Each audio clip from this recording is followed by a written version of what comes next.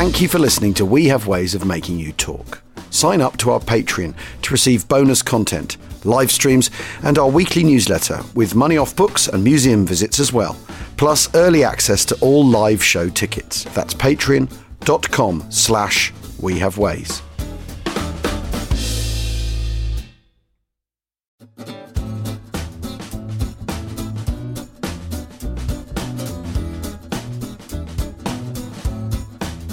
So on Twitter, I promised to read one extract, but actually I've got permission to read three. And it was a debate over whether to do a chapter called Hitler's Gamble, one called Man of Honour, which is about Sicily and mafiosa types, or one about air power called Crescendo in the Air. And in the end, I'm doing all three, but I'm going to do what is going to be chapter 3, Hitler's Gamble, first. So here we go. Don't forget, this is unedited. This is very much first draft, so it's going to be probably slightly different by the time the book comes out in September this year. Chapter 3, Hitler's Gamble. German commanders of the war were not widely known for their eccentricities, but the senior army officer on Sicily that May 1943 certainly stood apart from his peers. Partial to wearing both a tartan kilt and a claymore sword slung by his side, Oberst Ernst Gunther Bader had been something of a legendary figure in the Deutsche Afrika Korps under Rommel, known for his fearlessness, immense charm, wonderful sense of humour, and penchant for tapping into British telephone conversations and having a chat in his flawless English with whoever was on the other line. Another favourite trick was to call in to misdirect artillery fire. Born to wealth in Brandenburg in 1897, Bader had grown up an avid horseman, roaming wildly on his family estates. Clever and intellectually curious, he was immensely well read and spoke not only English but fluent French as well. With a thirst for adventure, he enlisted in the cavalry the moment Germany went to war in 1914, even though he was still just 17. Somehow, he survived 4 years on the Western Front until being gassed very near the end in August 1918, albeit not too severely. He had been making a good recovery by the time the armistice was signed that November. It had been Bader's intention to remain in the army, but with its much reduced size, there had been no place for him, and so instead, and still aged only 22, he had settled in another family estate in Holstein, in northern Germany, where he became a notable horse breeder. Bader's ambitions for an army life had not been blunted, however, and a few years later in 1924, he was accepted back and joined the 14th Cavalry Regiment. Between army duties, he and his wife continued to breed horses and became quite celebrated as international show jumpers. Remaining in the cavalry, he served in Poland, then France, and when the Wehrmacht's last cavalry division was disbanded in 1941, he took over command of the 4th Motorcycle Battalion on the Eastern Front. In April 1942, he was sent to North Africa and soon after took command of the 115th Gewehr Regiment, just in time for Rommel's offensive against the British at Gazala at the end of May, and personally leading the assault that ended the Free French resistance at Bir Hakeim, and wielding his claymore as he led the way. On one occasion, Bader found himself caught in a British minefield, but with a captured English sapper persuaded the man to lead him through the gap. Once safe, Bader shook his hand, wished him luck, and let him go. He won a Knight's Cross in the desert and a reputation as a superb commander who led from the front. To that latter extent, he was cut from the same cloth as Rommel. His men adored him, and although higher up the chain his eccentricities, insistence on old-fashioned military chivalry, and wackiness ruffled feathers, his performances and the value in which he was held by Rommel, Kesselring and others ensured he was safe enough. Perhaps, needless to say, Bader was no great fan of Hitler and the Nazis. Severely wounded at the Battle of Alamein, he returned to duty in December 1942, but was not deemed fit for combat, and so was posted to a staff position at the Italian Comando Supremo, the Italian High Command, and then in April to Sicily to try and organise and salvage some German units from those returning from Tunisia, or who had been sent south as replacements, but had been held back because defeat there had loomed. Division Commando Bader was the starting point, although by the time of the Axis surrender in North Africa on 13th of May 1943, he had formed just one 4-battalion-strong Panzer Grenadier regiment.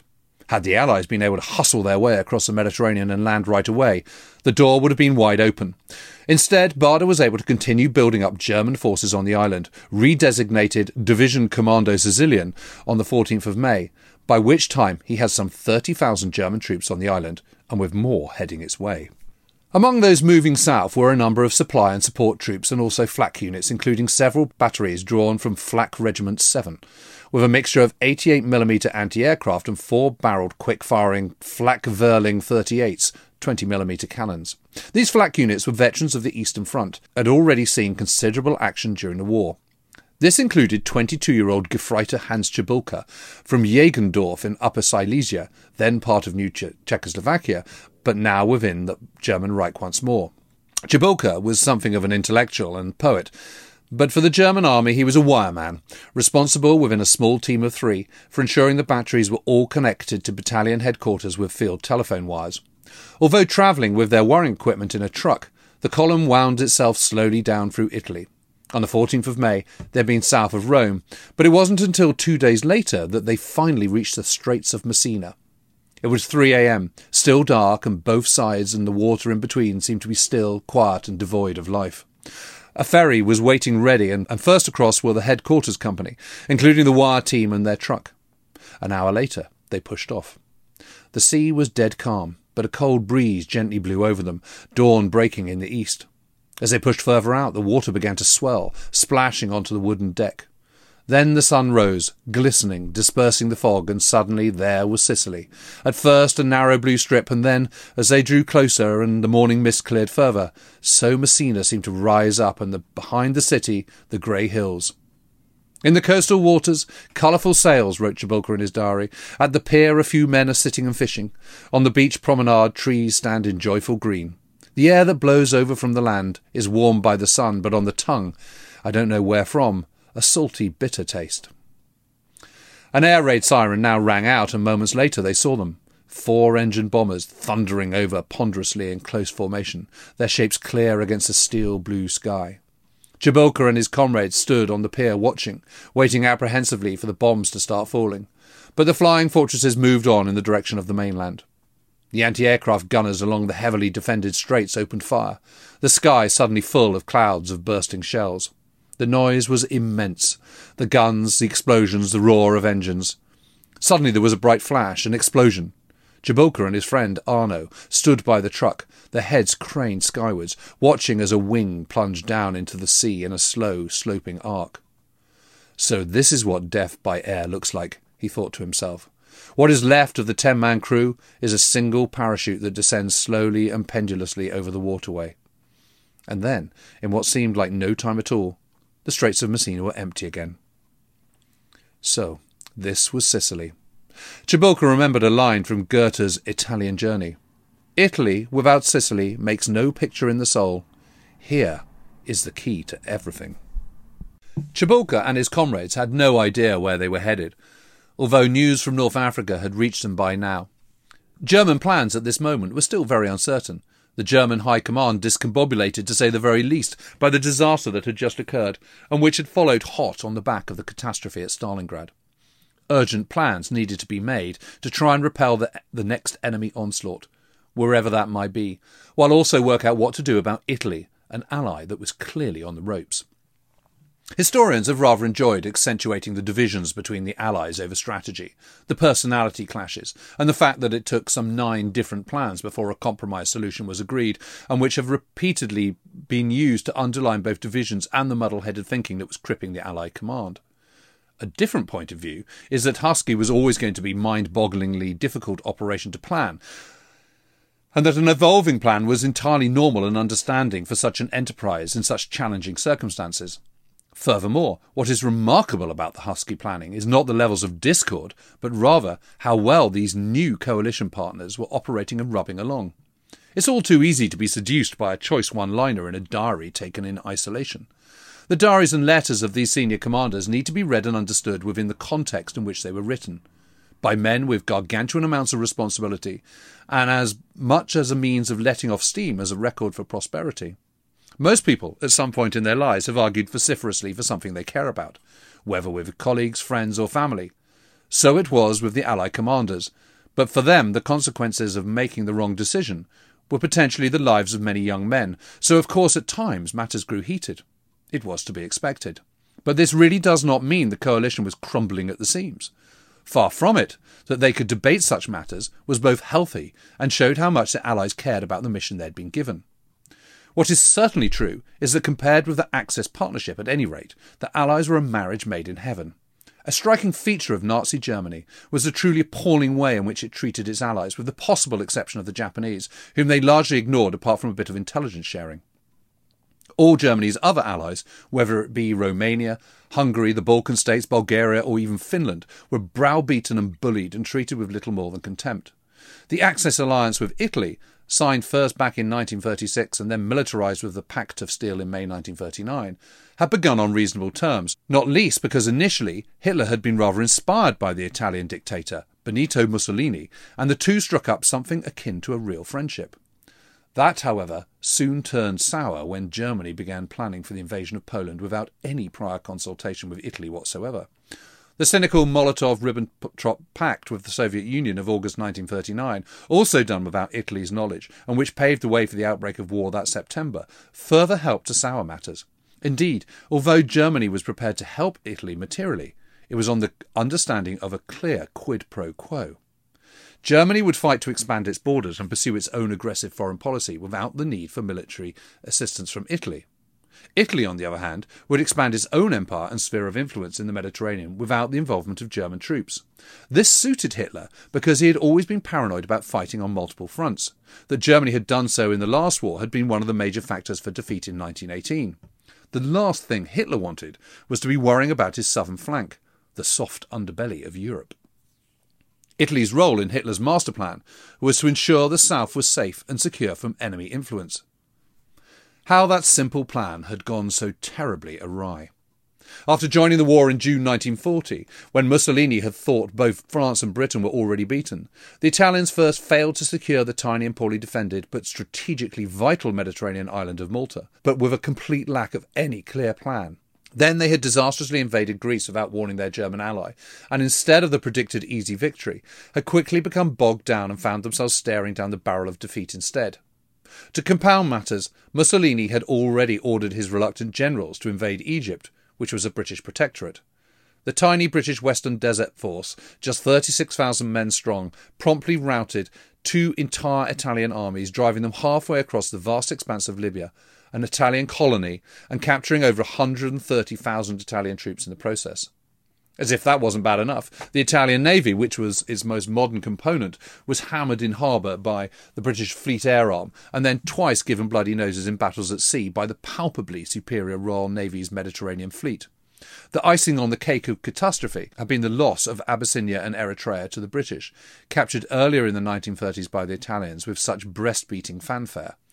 Humiliating as it was for Mussolini and Italy, it was disastrous for Nazi Germany. Suddenly, by early 1941, Hitler's strategic picture was looking rather grim, despite the raft of victories so far in the war. The Luftwaffe had been badly beaten in the Battle of Britain. Her ill-equipped and understrength navy was fighting the Battle of the Atlantic and showing few signs of gaining the upper hand. And with a debilitating blockade imposed by the Royal Navy, the world's oceans, and with it much of the world's resources, were largely now denied to him. Of course, there had been booty aplenty from the Blitzkrieg victories, and especially so from France, but that had already been spent, eaten and generally gobbled up. The only alternative source of much-needed resources of food and fuel especially had been the Soviet Union. From the summer of 1940, Hitler and his general staff, the Oberkommando der Wehrmacht, the OKW, had begun planning an invasion of the USSR, but it required total focus and the use of the maximum resources they did have. Diversions were in no way welcome. So it would be a massive understatement to say Hitler was disappointed by Mussolini and the Italians. Suddenly, in early 1941, he was faced with the choice of going to his allies' rescue or risking losing his southern flank, and with it the all-important Ploesti oilfield in Romania, which was Nazi Germany's only source of real, rather than costly synthetic, fuel. Precious panzer divisions and the Luftwaffe was sent to Libya to stem the British advance, and also to Sicily, from where Malta could be hammered. More troops and air forces were dispatched first to Yugoslavia and then into Greece. Finally, in May 1941, and just a month before Barbarossa, the invasion of the Soviet Union, German troops with no Italian help whatsoever invaded the Mediterranean island of Crete. The Balkans and Greece was secured, so too was Crete, but needless to say, so close to Barbarossa, these diversions were needed like a proverbial bolt in the head. And in any case, the siege of Malta simply sucked in greater amounts of air forces, while North Africa required ever more effort. At one brief moment, when Tobruk had been captured in the third week of June 1942, and the British had fled hundreds of miles back to their Alamein position, just 60 miles from Alexandria, and with Malta then successfully besieged and on the point of starvation, it had looked as though victory in the Mediterranean had been within Hitler's grasp. It had been, though, an illusion. The British had traded space for time, and their lines of supply had been greatly shortened, while Hitler's champion, the newly promoted Feld Marshal Erwin Rommel, had horribly overextended his, and at the expense of the invasion of Malta, an attack favoured by Rommel's immediate superior, Feld Marshal Albert Kesselring. In the argument of whether to throw the dice and go all out for the glittering prize of Egypt, the Suez Canal and the oil fields of the Middle East, or whether to subdue Malta once and for all, first, Hitler had been the arbitrator. The arch-gambler had rolled and got it wrong. Malta had been saved for the Allies in mid-August, and a couple of weeks later had then provided aircraft that had helped sink a vital fuel convoy heading to Rommel's Panzer Army. Rommel's last assault in Egypt, at Alam Halfa, had been crushed, and suddenly it was the turn of his force to stare down the barrel. At Alamein, the recently arrived team of Generals Alexander and Montgomery, ably assisted by a resurgent RAF and the first United States Army Air Force units in the theatre, crushed Rommel's Axis army, and so began the long retreat back across North Africa, and which had ended in Tunisia that May 1943. Such had been Hitler's obsession with his southern front, however. He had poured not just men, but huge amounts of material into Tunisia, so that what had begun with him sending a couple of divisions back in February 1941 had ended up swelling to 2 German-Italian armies. By the time the Axis forces surrendered, some 250,000 men were in captivity, roughly the same amount as had been lost at Stalingrad. In the final battles, more than 300 tanks had been lost, while the 3 battle-hardened divisions of Rommel's old Afrika Corps, the 21st, 15th Panzer Divisions and the 90th Light Division, had been wholesale destroyed. Every man killed, wounded or put in the bag, along with all their equipment and invaluable combat experience. For the Luftwaffe, the picture was every bit as grim. From November 1942 until the end, a staggering 2,422 German aircraft alone, not including those lost by the Italian Air Force, the Regia Aeronautica, had been lost. Those were crippling numbers. For the OKW, the men trying to plan and shape Germany's war whilst also acting as Hitler's mouthpiece, the loss of Tunisia had far-reaching and decidedly grave consequences.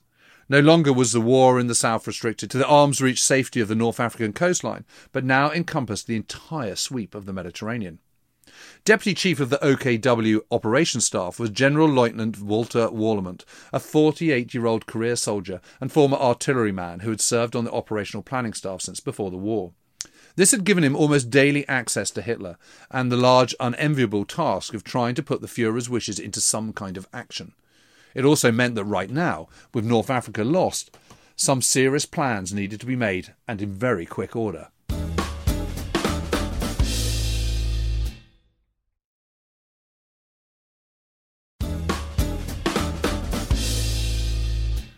Warlimont's staff soon produced figures to suggest that Allies had freed up around 2 million tonnes of shipping for the movement of troops and supplies due to the reopening of the Mediterranean and the Suez Canal, which was certainly not good news. Worse, though, was the realisation that Allies now had vast armed forces in the Mediterranean and were almost certain to send them across the sea for an assault on a major Axis stronghold in the theatre. It was Warlimont's job to try and work out where that might be and to prepare for such an eventuality. And it was also the task of his team to consider what they might do about their Italian ally, an appreciation they set to work on immediately. Survey of the situation should Italy withdraw from the war was prepared on Hitler's direct instructions and was an incredible admission of just how low relations between the two allies had sunk. Hitler's view was that the Balkans were the most likely target for further Allied strategy in the southern theatre. His lack of geopolitical understanding repeatedly hindered German strategy. He was utterly incapable of looking at any situation except through the prism of his own worldview. The Balkans were the part of the southern flank he feared losing most, so that was where the Allies would strike. Whenever he tried to put himself into the Allies' shoes, he merely transposed his own thoughts onto their situation. The reason for his obsession with the Balkans was because it led directly to the Romanian oil fields, one of Nazi Germany's most prized assets, as well as to critical supplies of bauxite, copper and chrome that came from the area. With much of the Balkans, from Greece to Yugoslavia, now in revolt, also made it seem ripe for Allied plucking, as was the fact that much of its coastlines were poorly and thinly defended by Italian troops who'd not been given any updated equipment since 1941. That there might not be anything like enough beaches or ports or half-decent internal infrastructure, or that it was way beyond Allied fighter cover, an absolutely non-negotiable prerequisite for any major amphibious landing, does not appear to have swayed him from this conviction that the Balkans were now the Allies' major goal. The Balkans, he announced on the 19th of May, were almost more dangerous than the problem of Italy, which if the worst comes to worst we can always seal off somewhere. Warlimont, though, was aware, as were others, that the Allies would need a stepping stone and that Sicily, Sardinia or even Corsica were the most likely targets. Clearly, it was essential to keep the Allies as far away from the Southern Reich as possible, and this meant sending reinforcements into Italy and also the Balkans. These would have to come from the Eastern Front, but could also be drawn from France, since it now seemed unlikely the Allies would attempt a channel crossing any time soon. Hitler broadly accepted Warlimont's appreciation, although seems to have become convinced that the first stepping stone would be Sardinia, not Sicily. This was in large part due to Operation Mincemeat, a rather ghoulish intelligence wheeze by the British Secret Intelligence Service and their XX Double Cross Committee, who had the idea to drop the corpse of a Welsh down-and-out who'd killed himself with rat poison and dress him up as an officer and dump him from a submarine just off the southern Spanish coast. No longer would the dead man be Glendower Michael, but rather acting Major William Martin of the Royal Marines. No small detail was overlooked about his person were letters between Martin and his fictitious girlfriend, receipts and various other seemingly innocuous details that lent verisimilitude to the whole elaborate scam. Most importantly, though, were documents relating to Allied plans to make landings in southern Greece at Cape Araxos and Kalamata. There was also a reference to sardines, which was supposed to be perceived as a possible coded clue to an operation against Sardinia. The body was prepared to look as though the man had died in a plane crash and was dropped close enough to the Spanish coast that it would be washed up on the beach, picked up by Spanish authorities, and the information passed on to the Germans. Major Martin was put into the sea in the early hours of the 30th of April, and everything went exactly according to plan. So much so that by the 14th of May, British cryptanalysts had decoded German ciphers warning an Allied invasion was expected in the Balkans. Mincemeat was certainly ingenious, but one of the reasons it worked was because it reinforced a view upon which Hitler had already decided. What's more, it wasn't the only piece of intelligence chicanery. The Axis were also led to believe a 12th Army had been established in the Middle East, ready to invade Greece, even though in reality it was every bit as fictitious as Major Martin, and simply a cover name for 8th Army. In Greece itself, Operation Animals was carried out by a British Special Operations Executive, SOE, mission led by Brigadier Eddie Myers, a quite quiet and methodical engineer turned sabotage maestro. In just over 3 weeks between May the 29th and June the 23rd, Myers and his team carried out some 44 acts of sabotage in Greece, cutting telephone wires, blocking roads, blowing railway lines and destroying the Asopos viaduct and blocking the Metsovo Pass, all of which was supposed to make the Axis believe the Allies would be landing in Greece and possibly Sardinia, but certainly not Sicily. All these elaborate deception plans, however, were almost too clever for their own good, because Sicily was just so obvious, despite Hitler's view to the contrary. It was the only target that afforded realistic fighter cover, and it was very obviously the target that promised the most bang for buck from the Allied perspective. Certainly, Feldmarschall Kesselring remained convinced Sicily would be the Allies' target, and so did Mussolini, for what it was worth. At any rate, neither Mincemeat nor any of the other deception plans for that matter were responsible for changing the entire course of World War II, as has often been claimed by filmmaker and publishing hyperbole. What seems clear is that Hitler had already decided the Balkans and possibly Sardinia was going to be the target, intelligence scams or no, while those who were convinced rightly it was going to be Sicily were not dissuaded by any washed-up corpse or blown-up viaduct.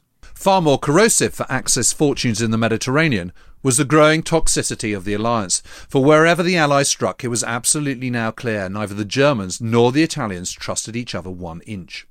Germany was now actively planning for life without its Italian ally, while most senior Italian commanders were equally wondering how they could now extricate themselves from the war with the minimum amount of German retribution, which for obvious reasons was feared might be terrible indeed. With the loss of North Africa, Hitler accepted the writing was on the wall for Italy, but perhaps because of his affection for Mussolini, he did not want to accept that Il Duce might now stab him in the back and take Italy out of the war. Instead, the Führer had become convinced that Mussolini was in poor health and now, at 60, too old to hold on to the reins of power with his former iron fist. After all, Il Duce was not the absolute leader that Hitler was. Italy was still a monarchy, and because of that, there were checks on his power. "Do you think," Hitler asked Grand Admiral Dönitz on the 14th of May, after the latter's 7-day visit to Rome, "that the Duce is determined to go all the way with Germany, right to the end?" Without Mussolini, Hitler knew that Germany's partnership with Italy was over. It had always been that relationship that had glued the two nations. Despite the catalogue of catastrophic errors Mussolini had made, Hitler had remained curiously loyal to his old fascist friend. Less than a week later, on the 20th of May 1943, at the Wolfschanz in East Prussia, Hitler's field headquarters, a conference was held to discuss the deteriorating situation with Italy. Attending was Feldmarschall Keitel, chief of the OKW, and Hitler's #1 lackey, as well as Warlimont and also Rommel, who had recently been appointed commander of Army Group B, formed to defend northern Italy should the worst come to the worst. Also there was Sonderführer Konstantin Freiherr von Neurath, the Reichsprotector of Bohemia and Moravia, but who had also just returned from a diplomatic mission to Rome. While there, von Neurath had had a number of conversations with General Mario Roatta, who had been commander of the Italian Second Army in Yugoslavia before taking over on Sicily. He had recently returned to Rome, as he was due to take over from Generale Vittorio Ambrosio as Chief of Staff of the Italian Armed Forces. It was Sicily that had been of particular interest to von Neurath, and Roatta had told him he had little faith in the Italians' ability to hold the island should it ever be attacked. Already the Allied air forces were shooting up railways and other lines of communications. There was, he reported, just one ferry operating across the streets of Messina. The others were being saved for more important purposes. What were these? Hitler asked. Well, my Führer, von Neurath replied, at one moment the Italians say, when the war is over. That's a very frequent expression. At another moment they say, you never know what's going to happen. German troops, von Neurath spoke to, told him the ferries over the straits were there and in working order, but that the Italians were holding them back. German troops already in Sicily were deeply unpopular. Once the English arrive, that's the end of the war, von Neurath continued. That's the general opinion in southern Italy, that once the English come, the thing will be over quicker than if the Germans are still there making life unpleasant. As the discussion continued, Hitler and the rest of those attending increasingly began to work themselves into a lather about Italian treachery. The Allies were flattening Palermo, but not Cagliari in Sardinia, another sign they were intending to land on the latter and use its port facilities. General Roatta was known to have a number of pro-English staff officers under him. Some were even married to English wives. Personally, and so far as I know him, added von Neurath about Roatta, I wouldn't trust him further than I could kick him. He'd always been rather a fox. Hitler agreed. Roatta was a spy, a completely spineless spy. That Roatta had become known as the Black Beast of Yugoslavia for the brutality with which he dealt with communists and partisans, a brutal and ruthless approach earlier much admired by the Germans, had been forgotten. That was then. But now the filthy weasel was clearly up to something and planning to stab them in the back. The Italian leadership was also feckless, spoiled and corrupt. They were always bleating to the Germans they never had enough supplies, and yet continued to party hard in Rome like overindulged playboys. I am quite clear in my mind, Hitler then announced. A certain section in that country has consistently sabotaged this war from the very beginning. From the beginning! Back in 1939, if Italy had declared war on Poland at the same time as Germany, then France and Britain would never have done so. Every memorandum I sent to the Duce, he continued, was immediately transmitted to England. Treachery was clearly lurking at every turn. They now wondered whether they shouldn't get the Hermann Goering division out of southern Sicily. Rommel suggested perhaps they should demand the Italians send more troops to Sicily instead. The last thing anyone wanted was for their own troops to be isolated, surrounded and betrayed. Rommel had so little faith in the Italians, he even questioned whether they should be sending any German troops into Italy at all. The great question for me is, what's the Duce's state of health? Hitler said, returning to a now familiar theme. That's the decisive factor with a man who has to take such important decisions. What does he reckon the odds are if, for instance, the fascist revolution goes under? The truth was, Mussolini would not have been able to give Hitler an answer to his question, even if he'd been standing before him. Mussolini had got himself into power back in 1922 as the world's first fascist dictator through energy, drive and force of character. To a war-weary, poverty-stricken nation where democracy seemed to do little for the ordinary Italian, Mussolini had offered something brash and bold and exciting. He'd restored some much-needed pride, and yes, the trains had improved, as had employment, and so had Italy's wider reach. Libya, then Abyssinia, had become part of a burgeoning empire. Many Italians, and especially the young, had loved the marches, the militarism, the snappy uniforms. Vast crowds had cheered when he'd stood on the balcony of the Palazzo Venezia in Rome on the 10th of June 1940 and announced that Italy had declared war on Britain and France. "Vinceremo," he had promised, his jaw set and chin jutting upwards with resolute bombast. "We will win." Not quite 3 years later, his dreams of a new Rome with he as its Caesar had long ago been kicked into touch. Even the might of Nazi Germany and Hitler's Panzers and Messerschmitts had not been able to stave off disaster. And Hitler had been right about one thing. He was feeling ill. The previous July he'd gone to Libya expecting to lead the triumph into Cairo. He'd returned with the Axis armies stuck at Alamein and with a stomach problem he couldn't shift. Whether it was psychosomatic or not, it was also eating away at his resolve. At the Council of Ministers meeting in Rome the previous November, his appearance had shocked his ministers. He'd looked like a dying man about to collapse at any moment. From October 1942, Mussolini wrote, which was when Montgomery had launched the Battle of Alamein, I had a constant and growing presentiment of the crisis which was to overwhelm me. My illness greatly affected this. Or perhaps it was the other way around. At any rate, he was certainly aware the vultures were starting to circle, most within the Italian establishment. Those very same Roman elites that had prompted so much contempt from Hitler and von Neurath had been wondering how Italy might extricate itself from the war ever since the disastrous defeat at Alamein. The loss of North Africa had merely brought this to greater focus.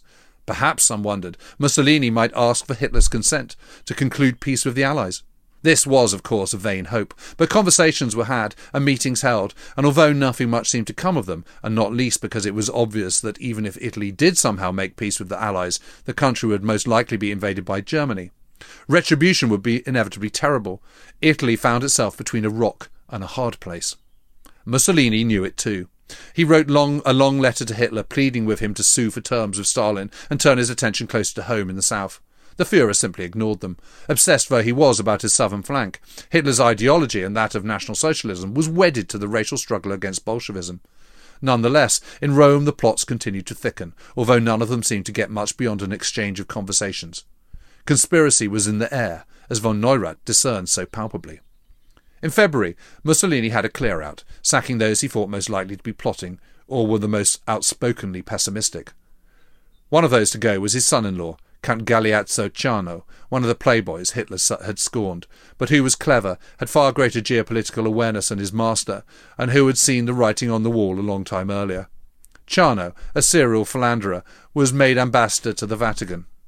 The way which Providence chooses, he wrote in one of his last diary entries, are indeed sometimes mysterious. The change of team at the top made little difference. Mussolini had become isolated. He was sick and alone. He held no reciprocal affection for Hitler, who seemed to rant at him whenever they met. Hitler felt betrayed by Italy. Mussolini felt betrayed by Hitler, also dating back to 1939 for embroiling Italy in a war for which it had clearly not been ready. Neither man was prepared to consider his own culpability for the disasters that now faced their respective countries. Racked with stomach pains, surrounded by men he could no longer trust, Il Duce began to go a little mad on occasion. In early June, Carlo Pereschi, the Minister for Agriculture, admitted during a meeting that the harvest so far had not brought the yields hoped for. Mussolini suddenly cut in. "A few days ago," he said, "I was in the countryside and I saw what the birds get up to. They land on the stem, and their weight bends the ear of wheat so that they remain hidden. Then they eat the grain." His solution was to kill the birds. "Kill them all!" he exclaimed. In many ways, the immediate fate of Mussolini was in the hands of King Vittorio Emanuele. Tiny of stature, and pretty tiny of mind too, the king had sanctioned fascism and had sanctioned a catastrophic war. He seemed less concerned about the fate of his people, however, and more about the fate of the monarchy and whether it would survive any peace with the Allies. He also worried whether it would survive an invasion by Germany. Whatever, the future looked far from rosy, and if the king was considering making a move to remove Mussolini, he did nothing about it. For the time being, Mussolini would remain Il Duce. Meanwhile, in Italy, civil strife grew worse. The country was being bombed, not perhaps in the same flattening way that was starting to be meted out in Germany, but by the end of 1942 some 25,000 homes had been destroyed in Turin, while more than 500,000 had evacuated out of Milan. Food shortages were beginning to bite, especially in the city, and along with a host of other shortages too. There was little petrol, and most people were living off less than 1,000 calories a day, which was not enough. Corruption and black marketeering were rampant, and made life even more miserable for the masses. Hundreds of thousands of young men were now locked up in Allied or Russian prison camps. And nowhere was the misery of war felt more keenly than in the south, and especially so in Sicily, the island off the toe of mainland Italy, which was part of Italy, but also not part of it too. On Sicily, for centuries home to a mass of impoverished, beaten-down peasants, life was especially tough.